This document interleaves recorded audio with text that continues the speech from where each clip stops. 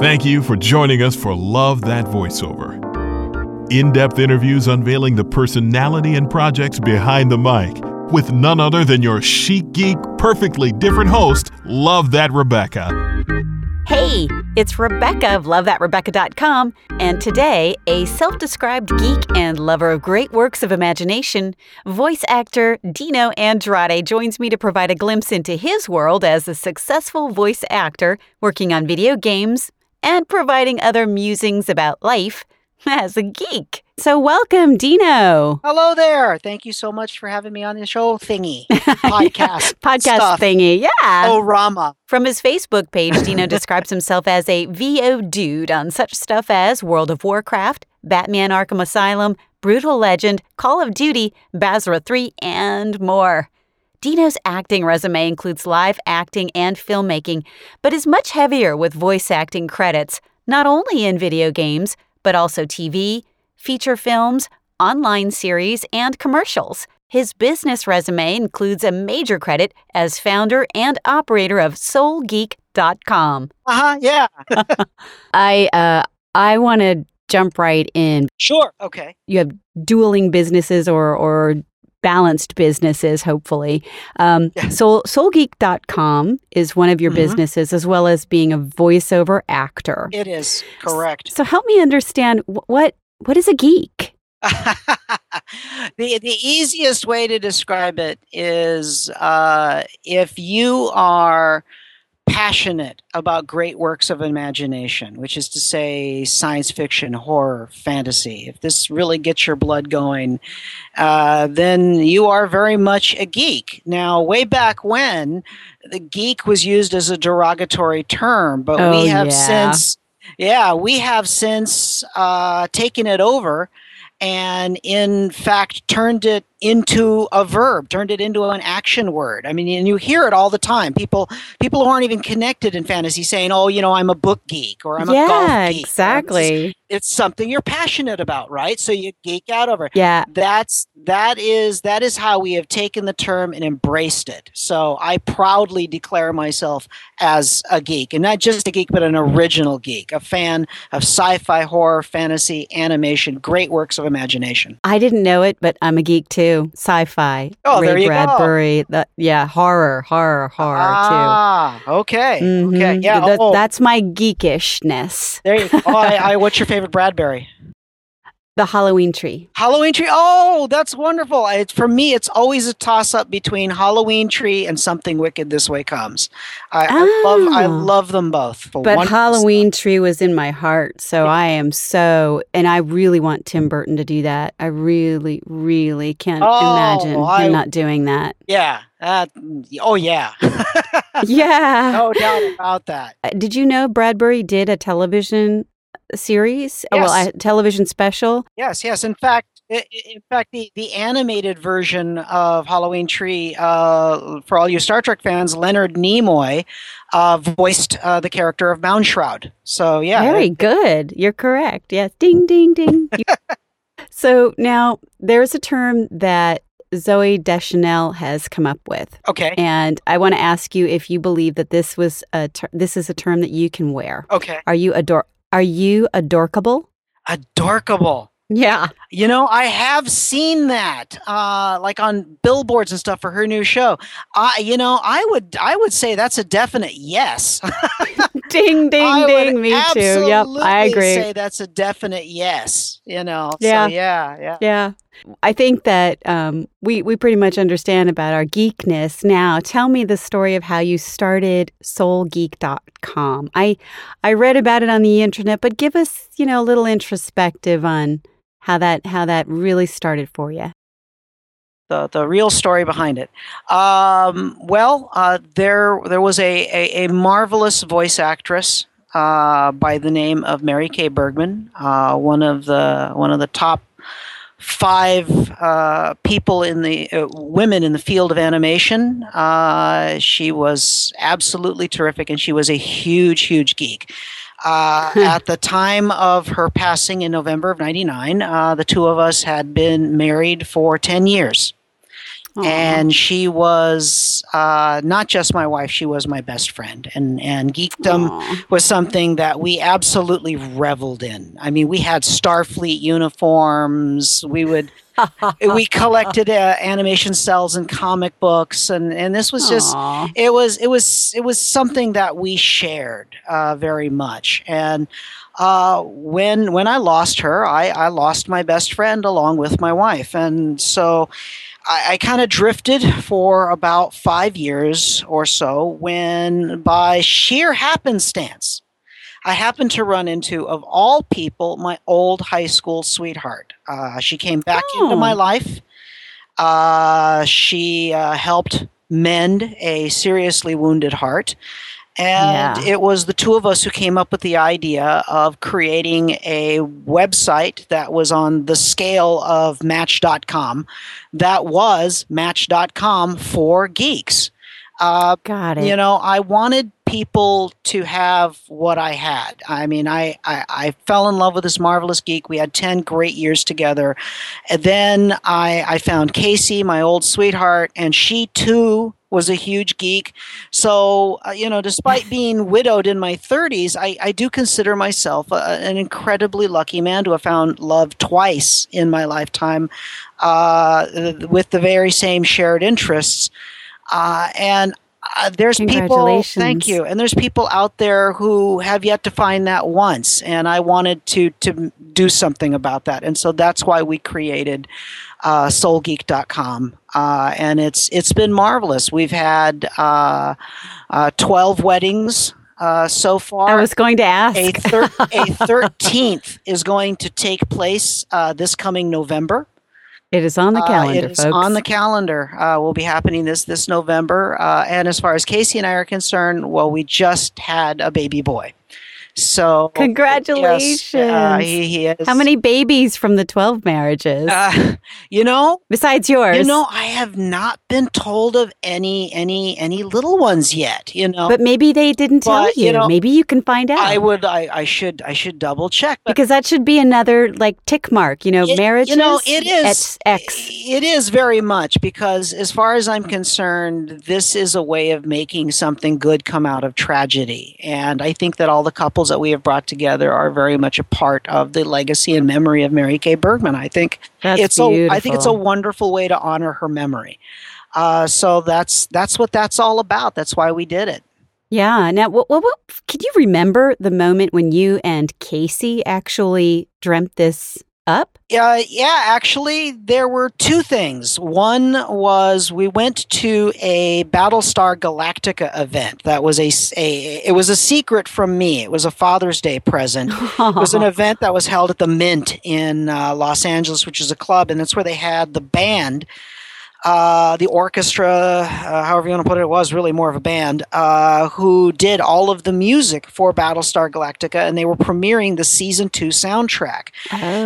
And they were playing cuts from it live. And what I did not know, because I'm a huge fan of film scores.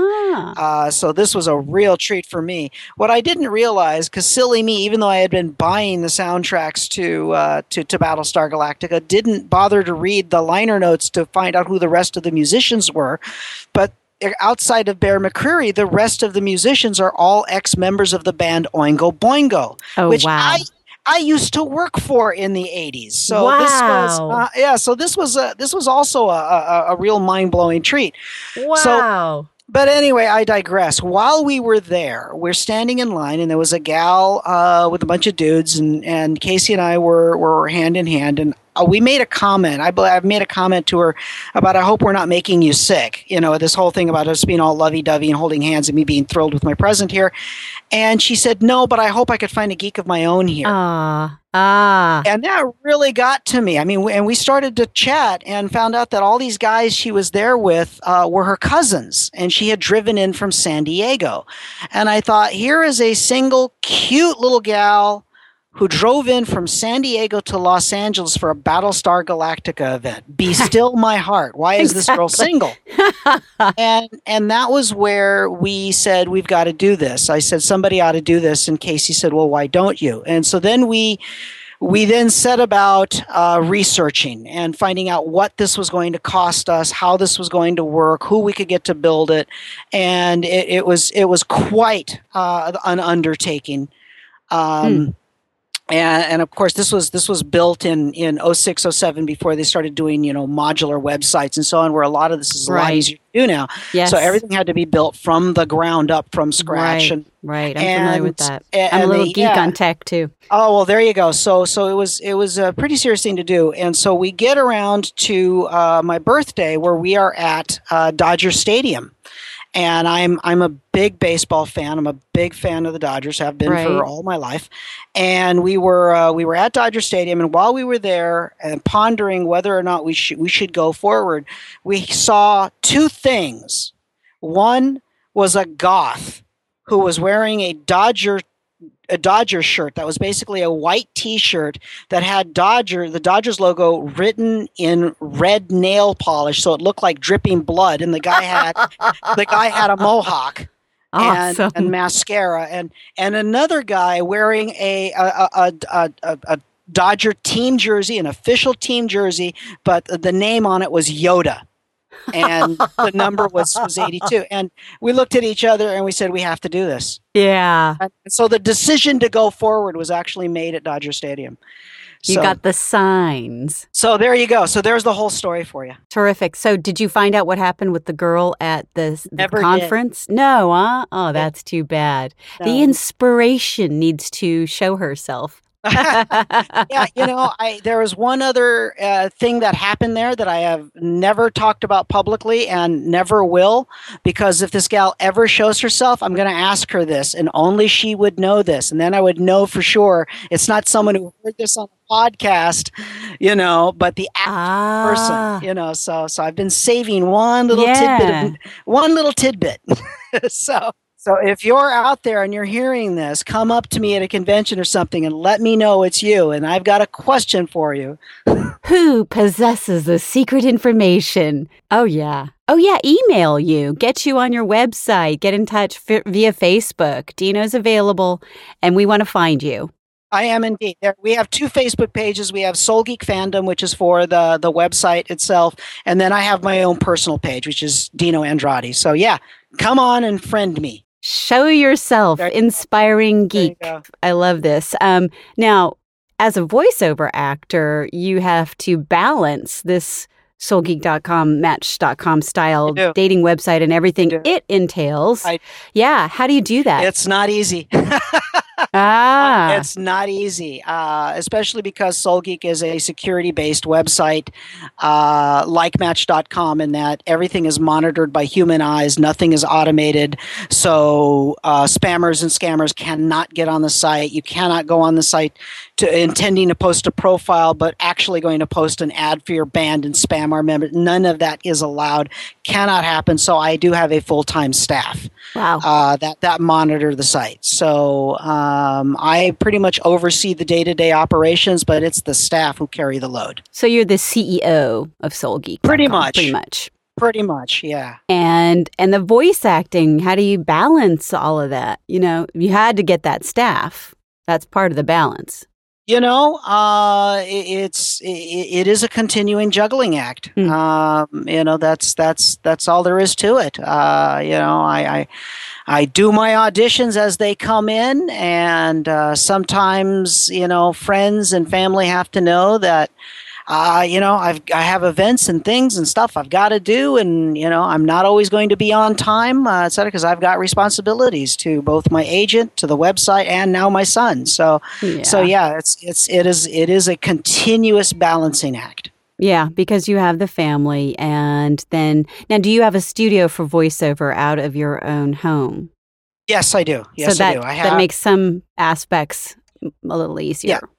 Yes, it does. It does. But, by the same token, it's becoming something that a lot of actors have to do is have their own home studios, home booths, home equipment, and so on, which is something that I actually don't prefer. I mean, I like the convenience. I do.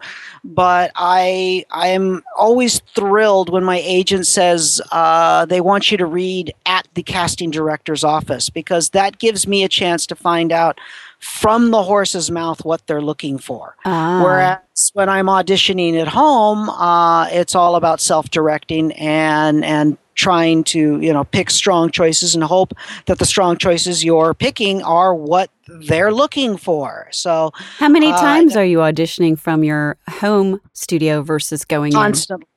in? No, but versus going in? Constantly from my home studio. From going in, it's once in a blue moon. It does not happen. It's only a few times a month tops for me. It's really shifting because 5 years ago, that was how it was done. That was all the only way it was done. That was the only way it was done. Absolutely. Oh yeah. So it's really shifted a lot in the digital world. A lot of it has changed. Yeah. Yeah. And do you only audition with your home studio, or do you actually work on projects at your home studio?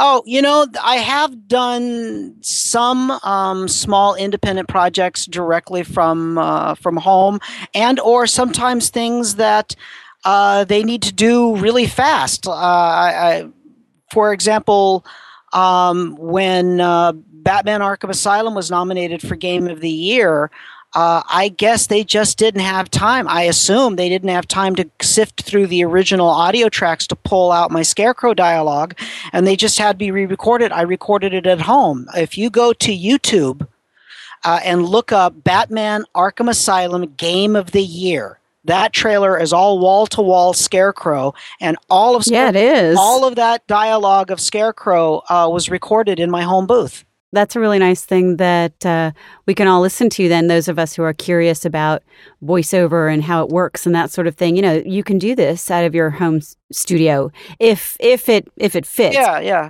If it fits, and if you can, afford to spend the bucks on professional equipment, I mean, that also makes a difference. Getting compressors and de-essers and all of this good stuff so that you can send them something that's of such a good quality, it could net you that extra job. I mean, a perfect example of that was I received a check for $1,000 for Fast and the Furious 4, and I had no idea why. Absolutely none. No clue whatsoever. I called my agent and I said, "What's this?" And my agent said, "I thought maybe you'd know because we have no idea either." So we contacted the producers, and it turned out that what it was that there was a sequence in the movie in which you can hear a radio DJ going on and on about something. They sent out audition copy for this without telling anyone this was for the movie Fast and the Furious 4. They just said they were looking for a DJ to do this radio spiff thing. I did the audition here in my home studio, sent it in. They liked the audition apparently so much that they decided not to have me re-record it. They used the audition for the scene in the movie. And then, funny enough, the scene was then cut from the film. So I quite literally got $1,000 for an audition. That's wonderful. Give you more of that. Send you more of that. Yeah. So I'm absolutely fine with that. But I'm sure if I was doing this with a little snowball mic off of a laptop that with lots of hiss and air noise and so on, that would be a very difficult sell. Right. Whereas I do have a full booth at home that actually I built myself. Fantastic. Thanks for listening to part 1 of Dino Andrade's interview on Love That Voiceover. Go to the next MP3 for the next part of the interview.